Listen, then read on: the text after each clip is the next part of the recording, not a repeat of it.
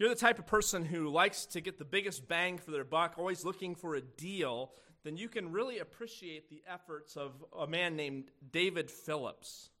Phillips was a civil engineer living in California when he discovered what was really the deal of a lifetime. In the summer of 1999, the food brand Healthy Choice was running a promotion in which customers could earn 500 air miles for every 10 UPC barcodes from Healthy Choice products that they sent in. Now, Healthy Choice had two significant loopholes that they had failed to close.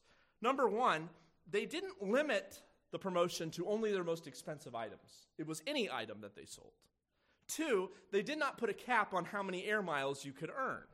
And so seeing the advantage, David Phillips swooped in, and he found out that the cheapest item he could find by Healthy Choice was 25-cent pudding cups. And for each of those, he could send in a code and earn air miles. He immediately went around to every supermarket and grocery store he could find and filled his cart with pudding cups. And from store to store he would go. In fact, he eventually earned the nickname the Pudding Guy by all the stores in the valley. He purchased over 12,000 pudding cups and sent in the UPC barcodes, earning him over 1.2 million air miles. Just to put that in perspective, with the 1.2 million air miles, he could fly around the circumference of the earth 50 times just by miles earned from pudding cups. To make things better, for all the miles that he flew, he would earn more air miles. And just to rest your mind as well, he did not eat all 12,000 pudding cups. He ended up donating them to the Salvation Army and got a nice $800 tax write-off. This guy is like the ultimate couponer. I mean, talk about a good investment. It turns out the pudding guy was a pretty good investor. Now, good investing is not just for something for a couponer like David Phillips or for Wall Street executives. We ought to be wise investors in all that we have, whether it's our time, our resources, or our money. The question is, what makes a wise investment? What makes a good investment? Well, if you ask most financial experts, they will tell you it has to do with the return on investment. If you're making a good investment, you're getting a good return. You're not losing money, you're actually making money. Is your capital growing or is it shrinking? These are questions people will ask. So a great investment offers great returns. But, of course, we can't evaluate every investment in terms of dollar amount, can we? Because there are some things which are very good investments, even though they may not provide big financial returns. For instance, we can invest our time and money into blessing other people, which doesn't have a financial return, but it has a return of its own. Let me suggest this morning a good investment that has many returns. It's this: investing in the gospel is the wisest investment you can make. Investing in the gospel is the wisest investment you can make. Because nothing is more important, nothing is more rewarding than being engaged with introducing others to Jesus. Investing in the gospel. The Philippian church had been doing just that. They had invested themselves in the progress and furtherance of the gospel in their support of the Apostle Paul. This book of Philippians is something of a thank you letter from Paul to the Philippian church for their continued support over the years. So if your Bible's open to Philippians chapter 4, we're going to conclude this book this morning and wrap up our study of striving together for the gospel. And I hope you've enjoyed our walkthrough of Philippians together. It's a book I come back to relatively often, and I think you should too. It's really a wonderful book. And as the book closes, there's a lot of personal information. This is quite normal for a New Testament letter. Usually it will wrap up with all kinds of personal notes and salutations and greetings and those types of things. And so it always makes it an interesting way to wrap it up. Because after all, we could look at the end of Philippians and say, well, this doesn't really have much to do with me. This is just Paul sending greetings to the saints in Philippi and, kind of summary conclusion statements. Yet I think there's something we can learn about investing in the gospel here. Because again, the Philippian church had financially supported Paul during his ministry and travels. And in so doing, they had invested in the gospel itself. So as we study verses 15 through the end of the chapter, I want to point out 4 returns that you can expect when you invest in the gospel. Let's start in verse 15. I want to read just 15 and 16 to get us started. The Bible says, "Now you Philippians know also that in the beginning of the gospel, when I departed from Macedonia, no church shared with me concerning giving and receiving, but you only. For even in Thessalonica you sent aid once and again for my necessities." So 4 returns that we can expect when we invest in the gospel. Number 1 is partnerships in ministry. Partnerships in ministry. When we invest in the gospel, when we link arms with others who are already engaged in making the gospel known, we build new and deeper relationships with others. For instance, when a church supports a missionary who's planting churches and evangelizing on the other side of the planet, they now have a relationship with those missionaries. If we support someone like that, we're blessed to know them. We receive letters from them describing their work. We gain partner in the worldwide task of making disciples. So we develop partnerships in ministry. That was the case with the Philippian church. They had a partner in the Apostle Paul. Now, Paul relates some of the personal history that he and the Philippians shared together here in verse 15. You notice it starts, "Now you Philippians know also that in the beginning of the gospel, when I departed from Macedonia, no church shared with me concerning giving and receiving, but you only."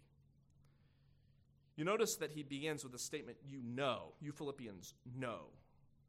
This was all common history. They understood this, but nevertheless, Paul is thanking them. And he never really quite comes out and says, "Thanks for the gift."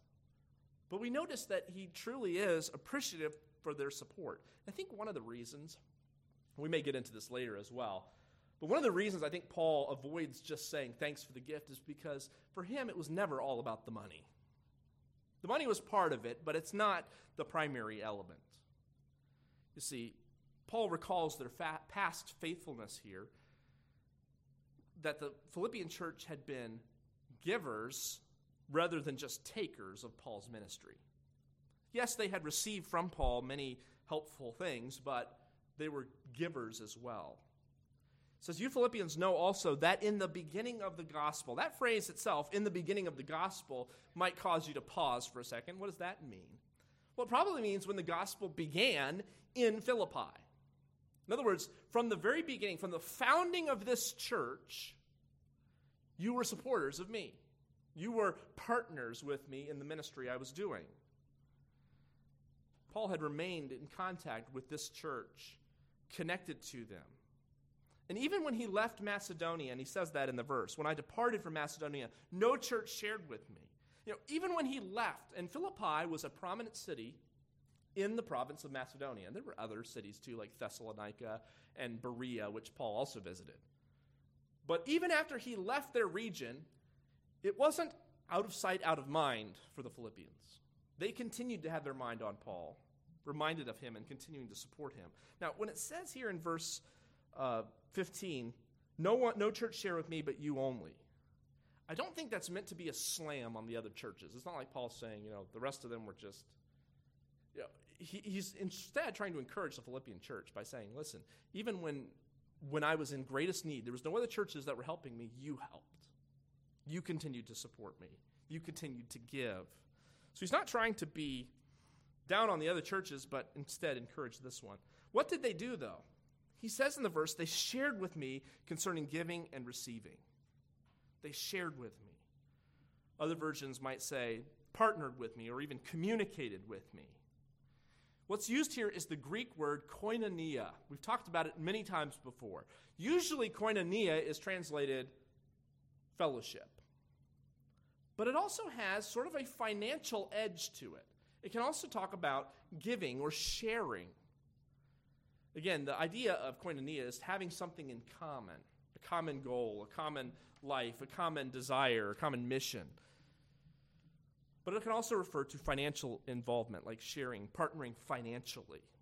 Now, Paul has used this word in Philippians a number of times. In fact, we can put those on the screen. In chapter 1, verse 5, he talks about their partnership in the gospel, koinonia. In 1:7, he talks about partakers with me in the Spirit, participation in the Spirit, fellowship in his suffering, sharing in trouble, sharing with me here in 15. The point is, there's a lot of different ways to translate this word, but the root idea is not just giving, it's sharing, partnering with me. You see, that's, I think, what the Philippians gained. That was the return on investment.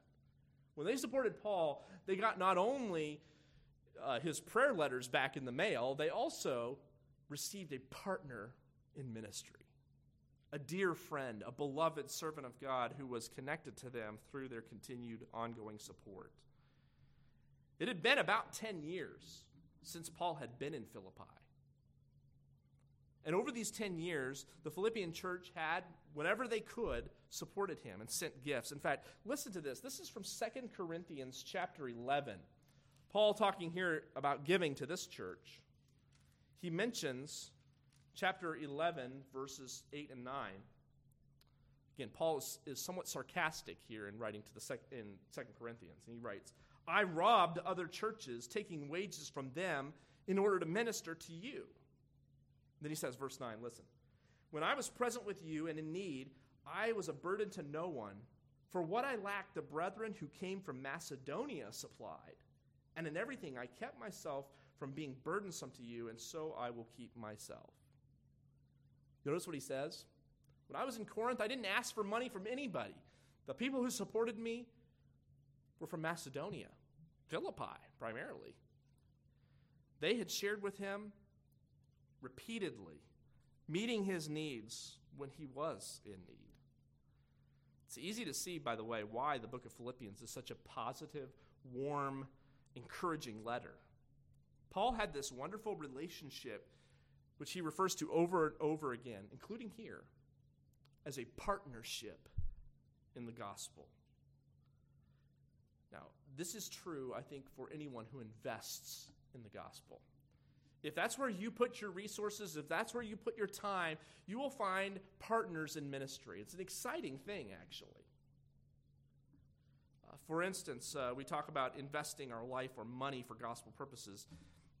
One of these benefits is this partnerships in ministry, these vibrant relationships we share with others who are also about that same mission. Our church has supported Henry and Linda Vosberg for quite some time. And they've been a blessing to our church in many ways, and we have, I think, been a blessing to them. We support them financially and prayerfully.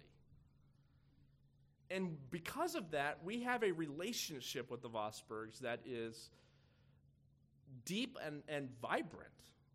They are partners in ministry with us. They're not just people whose faces are up on a board somewhere and we say, I wonder who those people are. They're people that we know, that we care about because we share with them in ministry.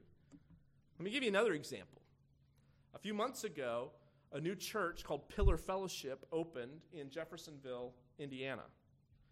And a few of our members here went down for the inaugural service of that church. What you might not know is a few years before, our Thursday morning Bible study collected a significant contribution and gave it to the starting of that church. Here's the thing. We have a relationship with that ministry now because we've invested in it.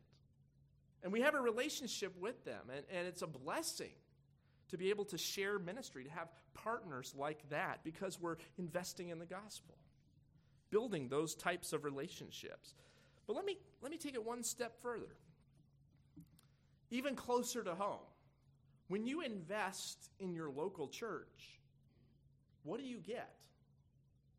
And again, I'm not saying that we give to get. In fact, I'll probably have to say that several times throughout here. We don't give to get, but what's one return on investment? Well, if you're invested both individually and financially and otherwise in your local church, that's oftentimes where the deepest relationships are formed. I think back on my own life.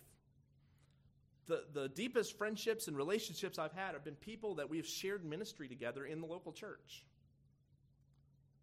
So invest yourself in the gospel, and you will find friends and relationships and partnerships in ministry. I'm sure we could come up with some more examples if we tried, but when you invest in the gospel, we develop partnerships in ministry. Let me also go to the second benefit The second return on investment, if you will, is eternal benefits. Eternal benefits. See, investing in the gospel also produces reward in heaven. Again, I have to repeat myself. I'm not saying give to get. If you send your seed money in, you're going to get such and such back. What I am saying is this: an investment in the gospel is an investment in treasures in heaven. Look at what happens here in let's pick up in verse 16. He says, even in Thessalonica, you did send aid once and again for my necessities. So the Philippian church was actively sending need and meeting Paul's need whenever he had one. Then verse 17, he says, not that I seek the gift, but I seek the fruit that abounds to your account. Indeed, I have all and abound. I am full, having received from Epaphroditus the things sent from you, a sweet-smelling aroma, an acceptable sacrifice, well-pleasing to God. These verses to me are interesting because they give us an insight into Paul's thoughts about their gift and also their return on investment, and the two kind of overlap. The reason that Paul is excited about their financial support and the reason he's so thankful for them is not the money. Paul is not excited because, thank you for meeting this particular need, or thank you for the money. What really gets him excited about is the evidence of their spiritual maturity that is shown through their partnership. The evidence that they're growing. Paul is not just begging them for more, saying, hey, listen, I've got needs, keep sending the money. In fact, if you go back to verse 11, he said, in regard to need, I've learned whatever state I am to be content. I don't have a lot of needs, he basically says. And then he repeats himself, sort of repeats himself here. He says, not that I seek a gift. In other words, I'm not trying to get more out of you. I'm not trying to tell you to send more money. Instead, he says, what really gets me excited is the fact, verse 17, I seek the fruit that abounds to your account. In other words, I'm so happy you give, not because I receive something, but because you receive something. Fruit to your account. You see, Paul is not seeking money for himself. And again, this was so common because back in New Testament times, there were people called the sophists, philosophers, who would travel around, and part of their mode of operation was they would roll into a town, they would have lectures on certain topics that they had practiced, all their rhetorical skills, and then they would charge people. Basically, they would come in and you would listen to them and pay a fee. Not that unlike, self-help gurus and motivational speakers today. Come in and give you speeches and get you riled up and, excited about things. But essentially, what were they after? Well, a lot of them were after a paycheck. This was how they made money. They would go from town to town doing this. And so Paul deliberately, in a lot of his letters, distances himself from this kind of attitude. I'm not just rolling around trying to fleece the next town of a few more dollars and then moving on. No, he cared not about the money, but about them, about their fruitfulness. And he speaks of it in a couple of different ways. He talks about it in terms of increasing fruitfulness. This is one of the eternal benefits they have, is increasing fruitfulness. Notice verse 17. I seek the fruit that abounds to your account. Now, first of all, he uses the language of financial gain. He mentions account, like we might think of a bank account or kind of that fiscal language here. In fact, Matthew Harmon, a commentator, recognizes that the financial imagery continues in verse 17 with an agricultural twist. And you notice the agricultural twist is fruitfulness. Now, the Bible often talks about fruit or fruitfulness, talking about spiritual growth or the growth of the gospel. For instance, the Bible talks about the fruit of the Spirit, referring to those qualities of Christian virtue which are developed by the control of the Spirit in our lives. Likewise, earlier in this letter, Paul said that to live on in the flesh would mean fruit for my labor. There he's talking about lost souls won to Christ.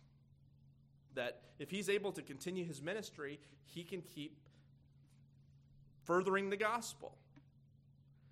that is fruitfulness. Well, which is meant here when he says that fruit will abound to your account? Is he talking about gospel multiplication, or is he talking about spiritual growth?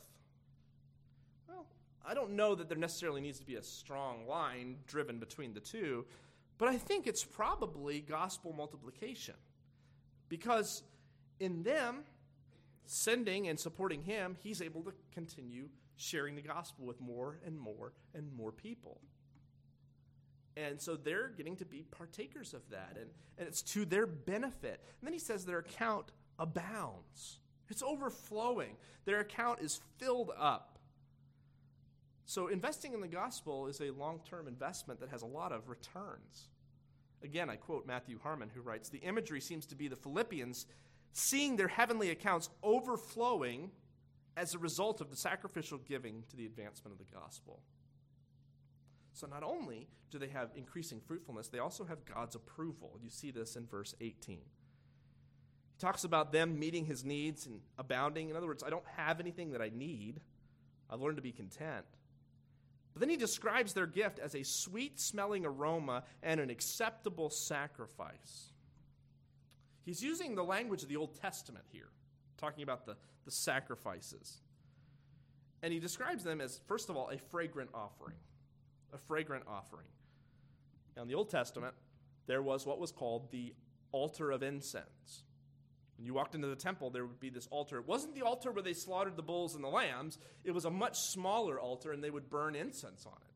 And it would fill the temple space with this sweet-smelling aroma. It reminds me of whenever I come home sometimes, Ashley will burn a candle occasionally. And usually I can tell as soon as I open the door because I walk in and it smells nice. And so, you get a big whiff of it. Oh, that's nice. It's kind of reminded me a little bit of a Febreze commercial. What always happens in the Febreze commercial is a person walks in the room and they smell and they go, oh, it smells so terrible, and their face distorts. And then after they've sprayed the Febreze, they walk in and they go, and they always smile, It's a little exaggerated, I know, but that's kind of the idea. It makes you happy. It's this nice smell. Well, the offering of incense was a sweet smell to God. It made God happy. And again, it was their obedience in following his word that really was what made him happy, not just the actual action of burning incense. But it creates kind of a picture. Their offering, that is their support of Paul, is to God like an offering in the temple. Not only that, he describes it as a fragrant offering and also an acceptable sacrifice. An acceptable sacrifice. Again, the background here is the Old Testament. That the Levites would offer bulls, lambs, goats, all those things on the altar. And those were an act of worship before the Lord. In fact, so was the burning of incense too. So what Paul is saying is your giving to the advancement of the gospel is like an offering. It's like a worship of God that you are doing. In fact, that's one of the reasons why we have giving as part of our worship service on Sunday morning. It's because we believe that giving is an act of worship. It's not just something we do just to pay our fees, so we can keep coming to church or something like that. It's that we are giving in worship in response to what God has done. And so it just seems appropriate that we should give of our own means. It's an acceptable sacrifice. Now here's an important thing to note. In the Old Testament, there was such a thing as an unacceptable sacrifice. You couldn't just bring any lamb or goat that you wanted to offer. It had to meet certain requirements. It had to be a certain age. It couldn't be a blemished lamb. It couldn't be crippled. There is such a thing as unacceptable worship. And I think there is something also as unacceptable giving. Some people give to their church, to missions, to ministry for the wrong reasons. And I believe that is unacceptable worship. For instance, if a person might give to their church out of a sense of obligation, I have to do this. They might give, I guess you could say, grudgingly. They might give because they would feel guilty if they didn't. They give sometimes to ease their conscience, simply because they don't share their faith.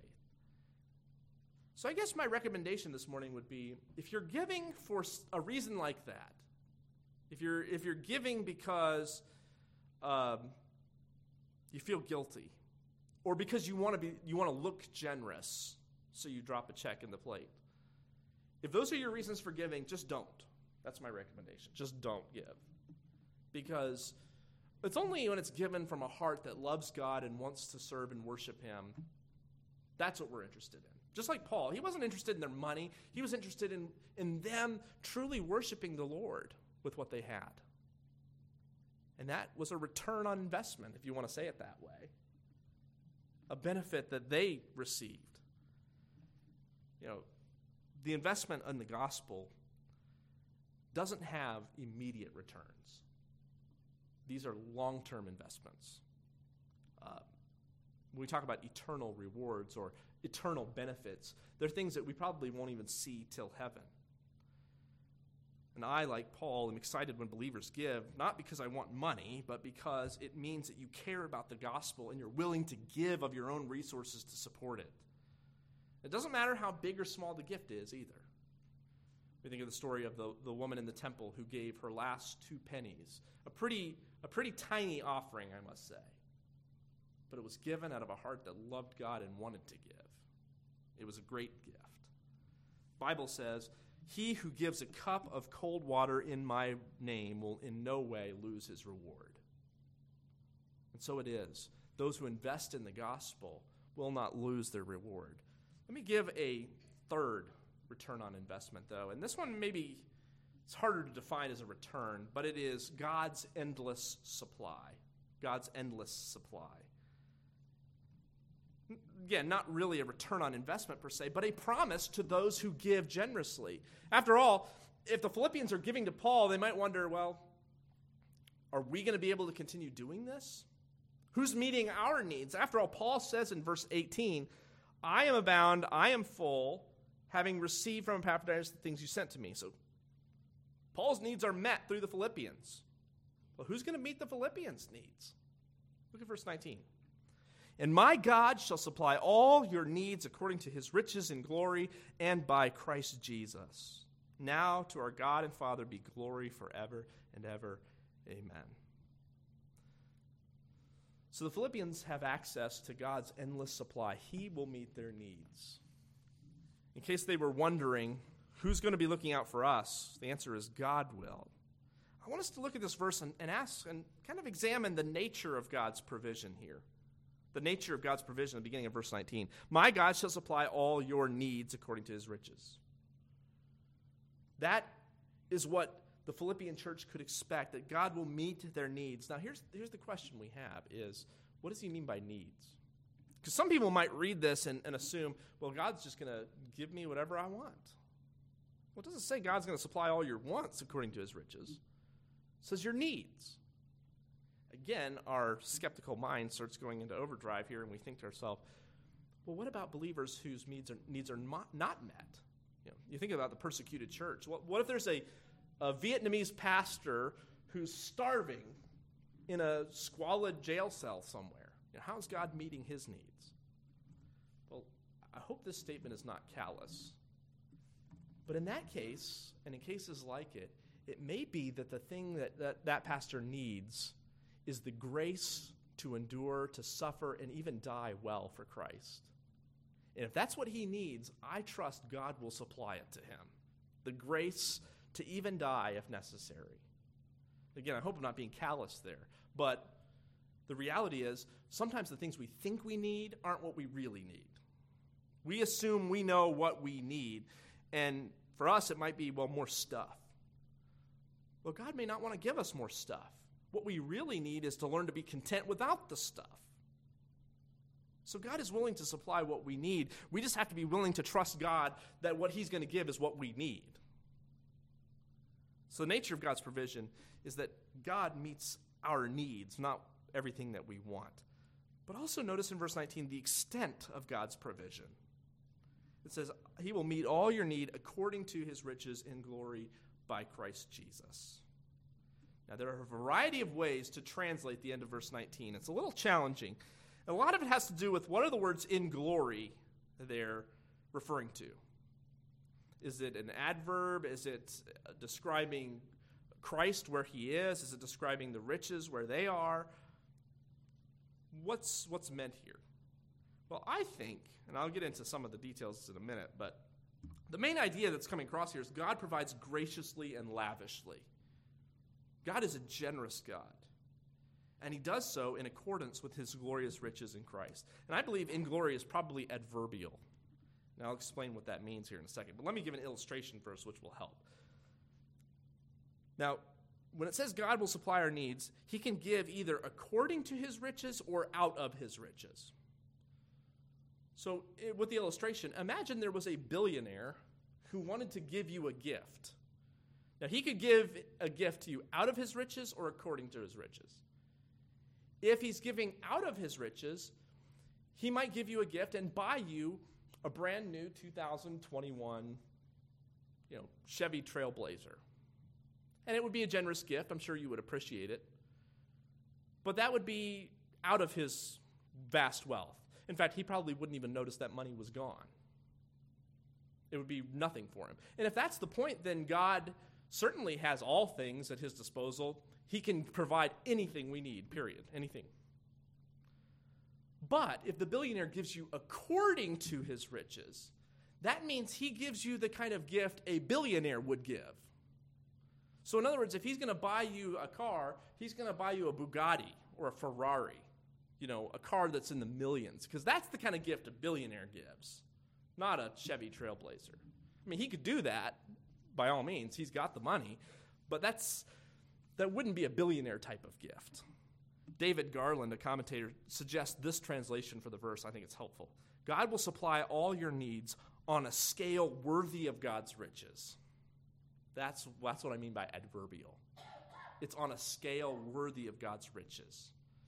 He gives to us not just out of his vast wealth, but he gives us in accordance with his vast wealth. He's not a stingy God. We need not fear that we will be forgotten. God will give us all that we need and much more. So when it comes to investing in the gospel, don't be afraid to give. To give of your resources, because God will supply what you need. Finally, though, the last return on investment is joy in the harvest. This is perhaps the best one of all. Best for last, As the book of Philippians closes, it's almost a reminder that Philippians, since you've invested in Paul's ministry, you share in the joy of seeing people come to Christ. Look at how the letter ends. Verse 21. Greet every saint in Christ Jesus. The brethren who are with me greet you. All the saints greet you, but especially those who are of Caesar's household. The grace of our Lord Jesus Christ be with you all. Amen. And with those words, the letter of the Philippians closes. Fairly standard ending. He offers greetings and blessings. Paul asks that the church greet all the saints on his behalf, and he sends greetings from those who are with him in Rome. And then, in verse 22, he hones in on a specific group, and he says, all the saints greet you, that is, everybody who is in the Lord sends their greetings. And he says, especially those who are of Caesar's household. So apparently there were some within Caesar's household who had believed the gospel because of Paul's imprisonment and ministry there in Rome. Now, let's look at the phrase, though, because we hear the word household, and we might immediately think family members. When we talk about household today, it's always, generally, it's family members. So it may sound to you like, wow, Nero's kids got saved, or his, wife got saved, or whatever. But in ancient times, household was a lot more far-reaching term. Even if you weren't wealthy, household might include grandparents, cousins, servants, anybody else who might be employed in the family business, all kind of fell under the category of household. If you were a wealthy individual, it might be quite extensive. For instance, Abraham in the Old Testament traveled around with his flocks and herds and included hundreds of people that were part of his household. Well, Caesar was about the most powerful man in the world. He was. And his household would have included all the cooks and cleaning people and staff and guards. There were probably thousands upon thousands of people who were in Caesar's household. Think of it today as like the White House. In the White House, you have all kinds of aides and staff workers. You have people who, run tours through there. They have people who clean the place and people who cook. There's Secret Service agents everywhere. All of those people would be part of the president's household, if we think of this term that way. So it may not have been Caesar's direct family, but it was people close to him. It was people cooking Caesar's meals. It was people that were making his bed for him, had come to believe in Jesus. There was a gospel witness right in the belly of the beast, if you will, in the Roman Empire. I think this is exciting. I think this is something that Paul kind of includes here in the conclusion to tell the Philippians, because you've invested in me, because you've had a part in my ministry, there are people today in Caesar's household who are going to be in heaven because of what you gave. Because you supported me, you're going to meet some of these people of Caesar's household, of all places, have come to trust because of what you have done. That would have been amazing news. Especially, if you're living in Philippi, you have there's no access to the emperor's household. There's no way you could reach one of the Praetorian Guard from Philippi. But they had supported Paul in his ministry, had continued to partner with him in sharing of the gospel. And so in a small way, they took part and they could rejoice. Not that they had won those people to Christ, but they had had a part in it. They had shared in it. They had a little bit of joy in that harvest because they had invested in the gospel. I want to share a kind of a colloquial little story that apparently I think was first shared by Harry Ironside, the former pastor of the Moody Church. And he shares this little, obviously fictional story, but amusing story too. There was a man named John Raskus who Ironside describes as putting $300 in the collection plate at church as it passed by, and he softly said as he dropped the money in, speaking to his money, "I'll see you in heaven." And some people around him thought, man, this guy has just gone completely senile. He doesn't even know what he's talking about. Well, a few weeks later, Mr. Raskus died. The $300 that he had put in the plate was used to pay the electric bill. Some of it was given to buy the preacher gasoline. Some went to some seminary students, and the rest went to the mission field. Well, when he awakened in glory, he walked down the streets of gold, and he ran upon a young man who said, "Thank you, Brother John. I was cold and lonely on a dark night, and I saw the lights of the church. I went to get out of the darkness, and while I was there talking with someone, I met Jesus." Another person came along and said, the preacher came to the filling station, and as I filled his tank, this is an old story, filling the tank for him. As I filled the tank, he told me about Christ, and I gave my heart to the Lord. Next, he met a group of people who said, "Thank you for supporting those students that you helped. They preached the gospel to our family, and we found Christ." Finally, he met a whole group of people who said, "Thank you, brother, for sending us the gospel across the seas." Finally, as he's walking through heaven, John Raskus comes upon some angels. And he turned to the angels and said, "I feel sorry for you, angels. You'll never know what it's like to be saved by the blood of Christ." And then he added, "And you don't know what it is to transform the possessions of earth into treasures in heaven."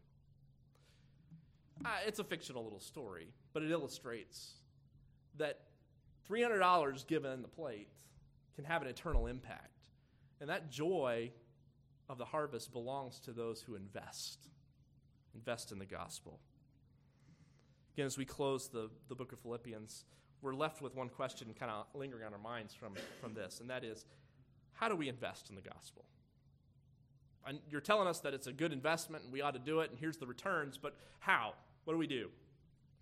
Let me give you 3 words. Number 1, we can invest financially. That's just one element. When we give to the work that's going on, that's part of how we invest. That's what the Philippians did. They sent literal financial contributions to Paul. And because of that, he was able to minister in Corinth. And he was able to do it without being a burden. You see, when we give financially to our local church, to ministries, we are taking part in the work of gospel ministry that's taking place. So we can invest financially. Secondly, we can invest prayerfully. Don't underestimate this. Sometimes it can feel a little easier almost to write a check and drop it in a plate and not think about it, but to prayerfully pray for those in our church. Pray for our church as we do the work of ministry. Pray for our missionaries and those who are traveling abroad to carry that gospel forward. And then finally, we can invest in the gospel personally,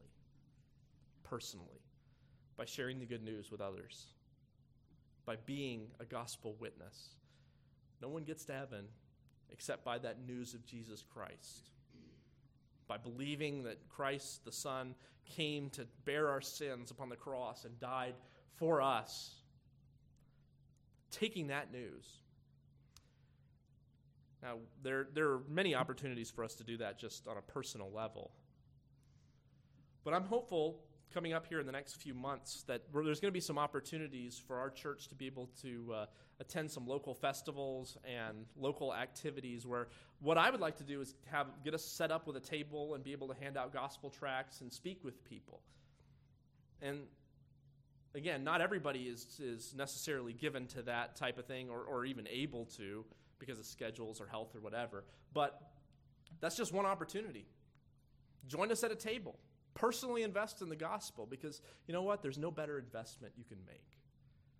Philippians found that out. They discovered that by investing in Paul, they were investing in the spread of the gospel. And there's nothing better. It's the best investment you can make.